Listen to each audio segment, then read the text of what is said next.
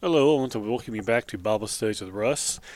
This is the start of Season 3, Study Number 1. We'll be looking at the book of Revelation. Much has been said about Revelation, and much could be said about it. I'm sure behind me I have 4 or so, if not more, commentaries on the book of Revelation. I've done a series on the book of Revelation, a sermon series, I should say, on it, more than once. um, and so we're going to begin by looking at it today. We're going to look at some introduction to the book, an outline to the book, and then if we have time, we'll get into chapter 1. The book of Revelation is probably one of the most difficult books of the Bible if you're trying to understand all the figures that are used there. There's a lot of figurative language, a lot of imagery in there in Revelation. It's probably the most figurative book of the Bible. John Hagee, a old time, I guess he's Baptist, I don't know, preacher, used to love for the longest time to talk about the book of Revelation. He got a big following when he would do lessons on it. And he put up a big picture in the background that was, this size of a wall, and he talked about Revelation and did that for a long time. And I think it's where a lot of his popularity came from. But a lot has been said about Revelation. We're going to go through and we're going to look at this. I've done different approaches to this. I've kind of done an overview before. This is not going to be an overview. We're going to look a little more at it because I think a lot folks would like to know some opinions about some of the images, and so we will talk about that at least in some detail. There are some who believe you can't know what every image or figure of language is used, what it means. I think we can know at least a good portion of them. Like some of them, we have some options to consider. But the book of Revelation has, and like I said before, it's one I've done a sermon series on. I've done a series of Bible classes on. I've done a sermon series here where I did it kind of like an overview where I didn't really focus on every image in the book of Revelation, just some big picture things for us to learn from it. And then when I was in South Carolina, I did a more detailed, more in-depth, at least more than the last one I did, on the book of Revelation. And I have compiled, like many have, my own study material on this, looking at a lot of different commentaries over the years, and my own study, and some things of that nature. I've just compiled my own. Now, some information been gathered from others. I don't claim to be a scholar concerning the book of Revelation, but I do know we can definitely come away with the truth because there's a lot of false ideas out there concerning the book of Revelation, and I do mean a lot. But we're going to get into first an outline of the book, and then we'll get into some different ways people have viewed the book, the way it's treated, and then some more general introduction to the book. And then also, like I said, if we have time, get into chapter 1. My introduction is not nearly as long as others. We could go into a lot of history and things of that nature. Homer Haley, who's one of the better commentators on the book of Revelation, at least in my opinion, it's a very thick book, and half of it is introduction to the book. We're not going to do that. And so... but there's a lot of commentaries out there, and if you're looking for one to read, I have a couple here. But if you're interested in that, Homer Haley wrote one. There's one by Summers. There's one by Robert Taylor. It's not Robert Taylor Jr., but is, not Robert Taylor, Donald Taylor. Max Patterson, who taught Greek when I was in preaching school, has one on the book of Revelation. He's wrote commentaries on all the New Testament. I believe that's it. At least in my mind, those are the ones that are worth mentioning. Like I said, there's a whole host out there, some others out there. I know the Gospel of Christ has one on Revelation. I don't actually have that one. But there's a lot of commentaries out there. And like anything with a commentary, you're reading the ideas and the ideas of someone who has studied, and this is what they have come away with, what they believe a particular verse or book is talking about. And so a commentary is just that. It's a commentary written by a man. And so I have never come across a commentary that I agree with 100% on every single thing. And so just something you have to bear in mind. But those are some that I have, and there's some others out there. If you want more detail on that, you can message me or leave a message here in our Facebook group. If you're listening to this in the podcast form, you can go on to BibleWayMedia.org and send some message that way, and I'll be glad to get back with you on that. Okay, the book of Revelation, first an outline of it. You have first a prologue in Revelation chapter 1, verses 1 through 3. I'm just going to give you this outline. I'm not going to read any of these verses yet because we'll touch on this outline as we go throughout the study. But you have a prologue in chapter 1, verses 1 through 3. You have a salutation and address in verses 4 through 6 of chapter 1. And then you have the introductory vision in chapter 1, 7 through 20. And that's just chapter 1. So there's your 3 points: prologue, salutation, and address, and then an introductory vision, which we'll talk about as we get into chapter 1. Bigger outline now. Chapters 2 through 3 are the letters to the 7 churches of Asia. I've actually done a series of lessons on Revelation where I actually just skip those. Because when you hear about the book of Revelation, a lot of times you hear 7 churches of Asia. I mean, I'll say a lot of times, I don't mean every single time. But you hear a lot of sermons on the 7 churches of Asia. You don't always hear a lot about from chapter 4 on. And not that I think people are avoiding it, but you hear a lot of sermons on the 7 churches of Asia. We are going to talk about them in this study. But I've like I said, I approach Revelation and done in different styles over the years. Anyway, the 7 churches of Asia, chapters 2 through 3. You have Ephesus in chapter 2, 1 through 7. You have Smyrna, and I encourage you, I know I'm going through this quickly, so I encourage you, if you're taking notes, just to pause. But Ephesus, chapter 2, 1 through 7. Smyrna, chapter 2, verses 8 through 11. Pergamum, you know me, I can't pronounce some of these names. Chapter 2, verses 12 through 17.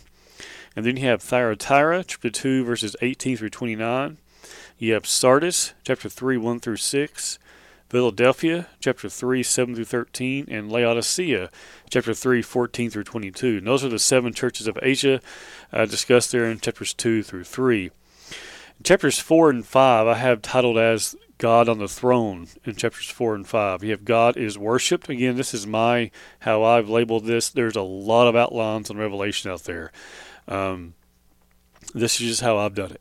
Chapters 4 and 5, God on the throne. Chapter 4 is God is worshipped, and chapter 5 is the Lamb is worshipped. Excuse me, God is worshipped. Chapter 4, the Lamb is worshipped. Chapter 5. Then you have the 7 seals, chapter 6, verse 1 through chapter 8, verse 1. Again, this you start, as you get into Revelation, especially if you get past, you get an introductory vision in chapter 1, then you have the 7 churches of Asia in 2 and 3, then you're back into just visions and images and figurative language. You have the 7 seals, chapter 6, chapter 6, verse 1 through chapter 8, verse 1. The first seal, the white horse, chapter 6, verses 1 and 2. The second seal, the red horse, chapter 6, verses 3 and 4. The third seal, the black horse, chapter 6, verses 5 through 6. The fourth seal, the pale horse, chapter 6, verses 7 through 8. The fifth seal, saints under the altar, chapter 6, verses 9 through 11. The sixth seal, the great earthquake, chapter 6, verses 12 through 17. And then an intermission of hope, this is what I call it here, chapter 7, verses 1 through 17. And within that section of chapter 1, verses 1 through 17, I have a further breakdown. Again, I know I'm going a little bit quickly, so if you may have to pause this if you're taking notes.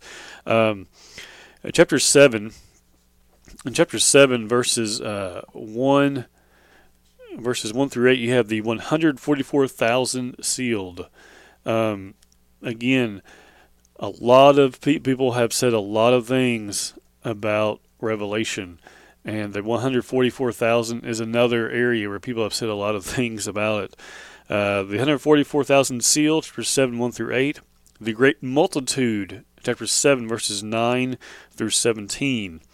And so you have two main divisions there in chapter 7. And then in chapter 8, the seventh seal, silence, introducing the seven trumpets, chapter 8, verse 1. There's the seventh seal, silence, introducing the seven trumpets. And then in chapter 8, verse 2 through chapter 11, verse 19, you have the seven trumpets. So the seventh seal, chapter 8, verse 1, then the seven trumpets, chapter 8, verse 2 through chapter 11, verse 19. And then further breaking that section down here, you have the angel with a golden censer, chapter 8, verses 2 through 5. You have the trumpets, chapter 8, verse 6 through chapter 11, verse 19. And then breaking down chapter 8, verse 6 through chapter 11, verse 19. Breaking that down a little bit further, you have the first trumpet, chapter 8, verse 7. You have the second trumpet, chapter 8, verses 8 through 9. You have the third trumpet, chapter 8, verses 10 through 11. The fourth trumpet, chapter 8, verses 12 through 13.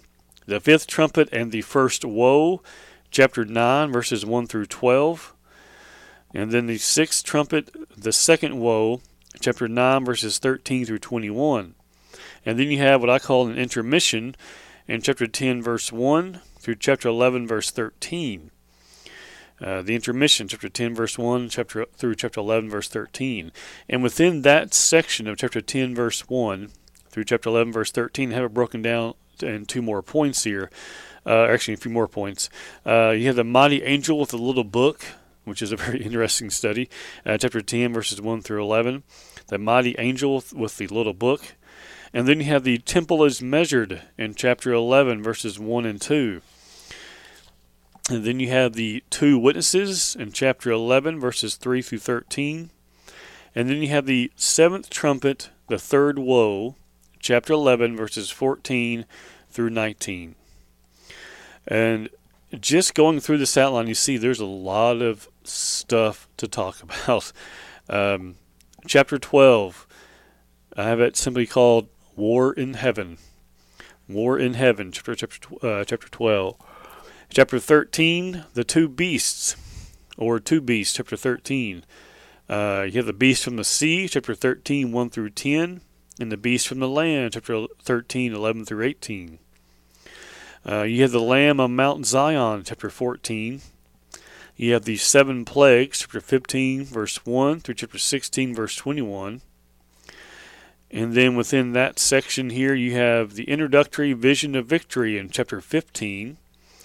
And then you have the bowls of wrath in chapter 16.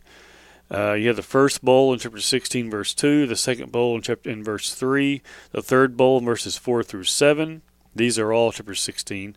The fourth bowl, verses 8 through 9, the fifth bowl, 10 through 11, the sixth bowl is 12 through 16, and the seventh bowl, 17 through 21. And those are all found, the bowls of wrath, all in chapter 16. And then you have the great harlot in chapters 17 and 18. Then you have the two suppers in chapter 19. And I have that broken down, the marriage supper of the Lamb, chapter 19, 1 through 10, and the supper of the great God, chapter 19, 11 through 21. And then in chapter 20, I have the final victory in chapter 20. And breaking down chapter 20 a little bit further, I have the reigning with Christ, verses 1 through 6. Satan cast into Hades, verses 7 through 10. And the final judgment, 11 through 15. Again, all chapter 20. Chapters 21 and 22, the new heaven and the new earth. The new Jerusalem is in chapter 21, verse 1 through chapter 22, verse 5. You have what I call then the epilogue, chapter 22, 6 through 17. And then the conclusion, chapter 22, 18 through 21. And I know you'll probably, if you're writing some of that down, there's a lot of stuff there. And so I do encourage you, anytime in any of these studies, past or present, that we've done, feel free to pause it as we go through this. Okay, moving past the outline to the book of Revelation, more into the introduction to the book. The title, Revelation, means to unveil, to uncover, to lay bare, or to reveal. And so it's the book of revealing, the book of uncovering something. Something's going to be revealed. And so the revealing of something has not been known before. The author is John in chapter 1, verse 1, John, son of Zebedee. And we also see that in chapter 1, verses 4, verse 9, verse 11, and chapter 22, verse 8. John is one of the chosen 12. He's the author of 4 other New Testament books, the book of John, 1st, 2nd, and 3rd John. Justin the Martyr, lived by AD 150, speaks of John, one of the apostles of Christ, who prophesied in Revelation. So again, all referencing who the author is, John, the son of Zebedee. The purpose and the message of the book of Revelation. Have this coming from Revelation 17, verse 14. The purpose is to bring comfort and hope to the faithful few. The book of Revelation, as we'll talk about as we're going through this, the large point is, as we look at Revelations, we'll get into this, is that Christians have the victory. That is the overwhelming point that comes home in the book of Revelation. To bring comfort and hope to the faithful, Revelation 17:14. Christians were undergoing terrible persecution and sufferings. The Roman persecutors were known for their cruelty. You can compare our struggle today against sin and error. We, no doubt, have to deal with sin and error in our lives, in the world in which we live. Those during the time period of Revelation, which John was speaking of, Christians were under great persecution. Another purpose, and I have 5 purposes here, not just to bring comfort and hope to the faithful few, but also to encourage Christians who stand firmly and courageously with Christ, is another point for us to think about. To encourage Christians who stand firmly and courageously with Christ. Also to point out that one cannot both worship Caesar and God. A person cannot worship Caesar and God. We would say today a person cannot worship or pay. Worship also means to pay homage to, but we cannot pay homage to or worship any government official, and we definitely cannot do that and worship God at the same time. Another point, another purpose and message of Revelation is to show the triumph of right, the triumph and victory of the church. Right will win. Revelation 17 and verse 14. Right will win. The theme of the book is victory, and the Lord's people will be more than conquerors. The Lord's people will be more than conquerors. Okay, to whom was it written? To Christians in the first century and to the 7 churches. The 7 churches were located where one of the strongest concentrations of Roman emperor worship was located. And so again, heavy persecution, obviously. The time of the writing, many scholars say Revelation was written before AD 70, the time of Nero. Many others say it was written around the edge of the reign of Domitian. He reigned between 81 and 96. Tradition also Romanly votes tradition, which means, what I mean by that is what's commonly recognized as being the date, is AD 96. Theories of interpretation. This is where it gets really interesting. We don't even get out of the introduction before we start talking about some things that are very interesting, because we know there's a lot of different ways people interpret the book of Revelation. In fact, I have listed here, there's 5. Let's see, 5. Yeah, I have 5 different views of interpretation. Okay, the first is the futurist view. This is perhaps the most speculative of the methods of interpreting. This view believes that nearly all the book is yet to be fulfilled. This view means, I think, it's future. It hasn't yet happened yet.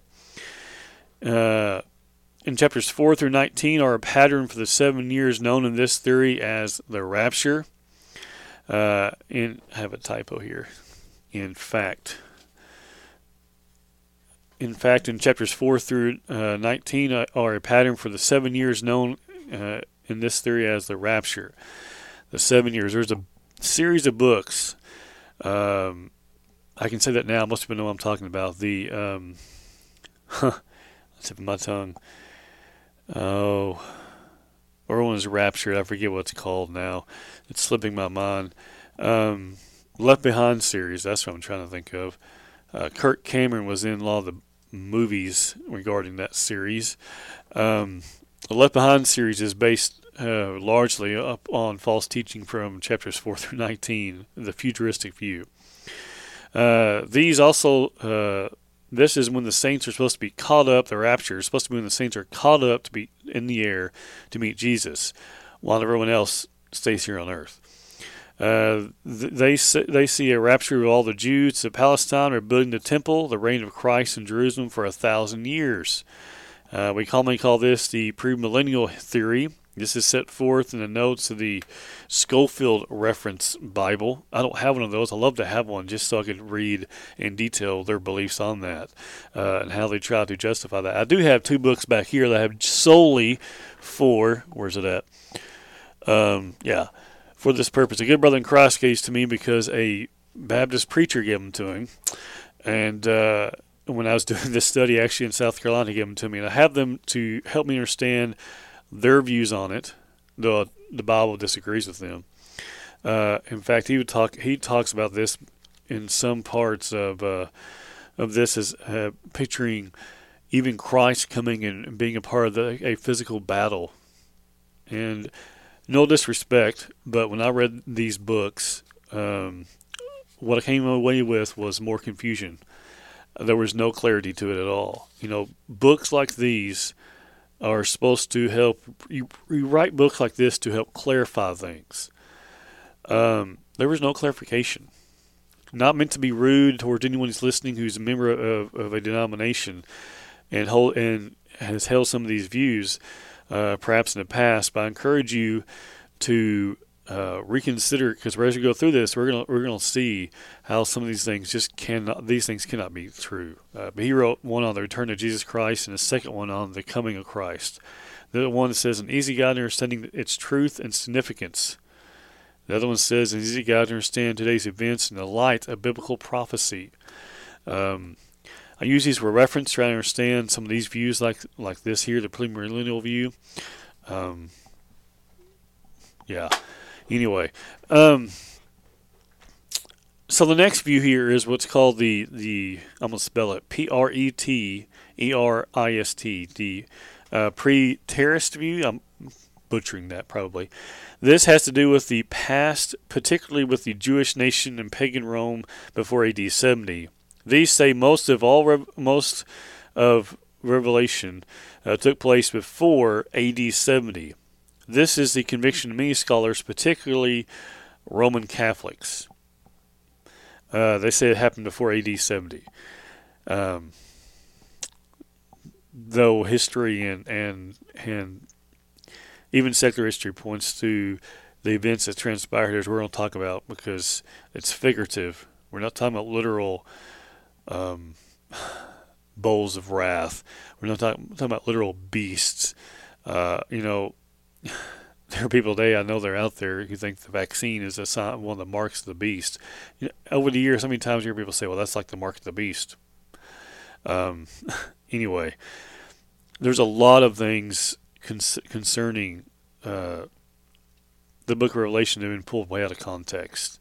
And it's not as scary as what people make it out to be. There's a lot of stuff in it. But anyway, so they say that this here is one that's particularly applied to the Catholics, Roman Catholics, saying that they believe most if not all of Revelation took place before AD 70. The third view is the continuous historical view. This is a popular view held by some members of the church. John T. Hines apparently talks about this in his commentary. I have this in my notes here. This view claims that Revelation is a panoramic view of literal history from the time of John to the second coming, especially the history of Western Europe. Interesting. Those who embrace this view are hopelessly divided over what historical event is represented by the particular symbols.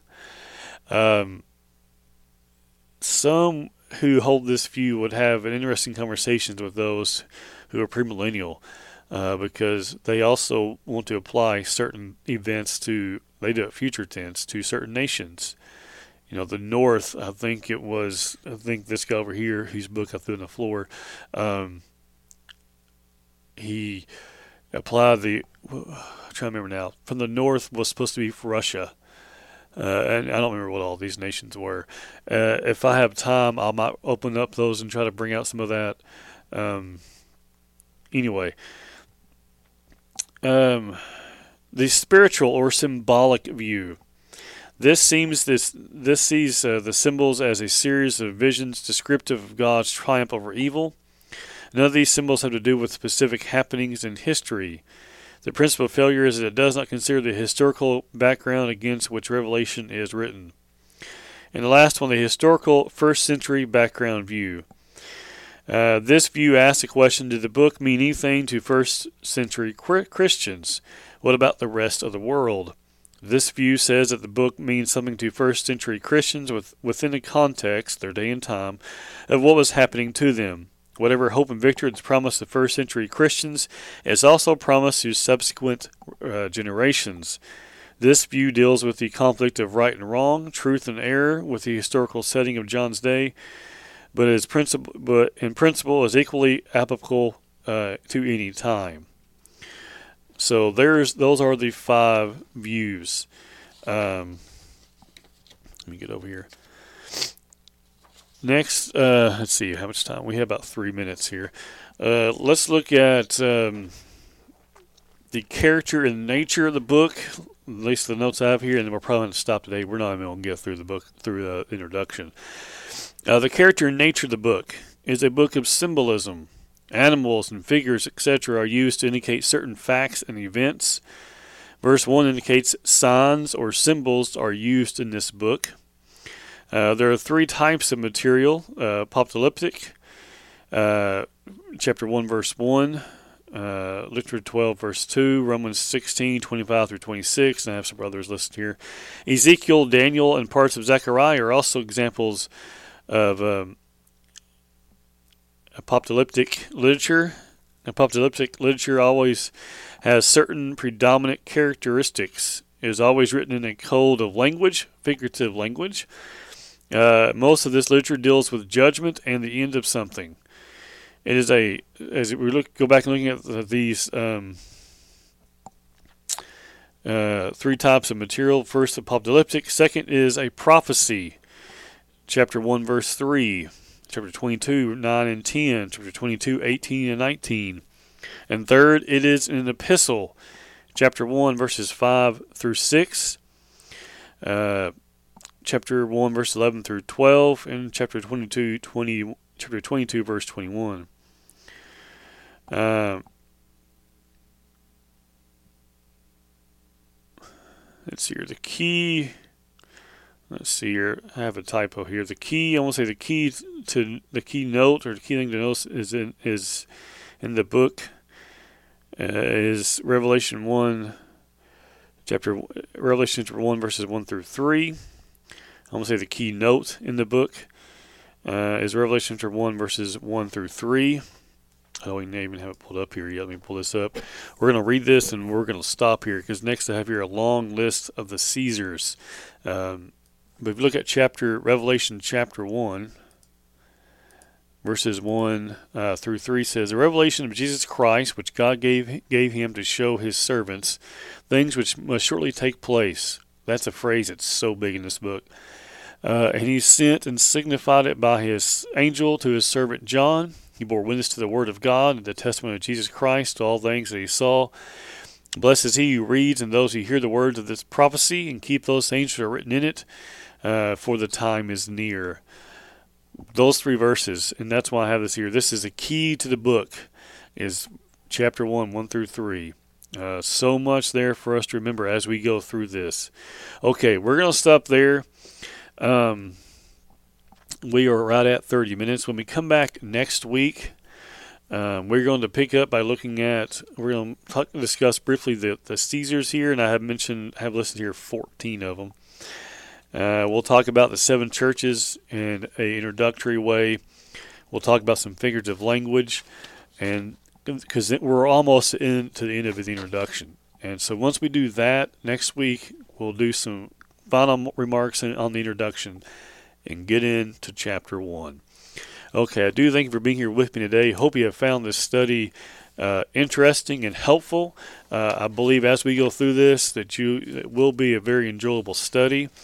I do encourage you to, like with all of our studies, to feel free to share these things with others, to invite your friends to watch along with you, and hope this has been helpful. Hope you have a good rest of your day, and I will see you again next time.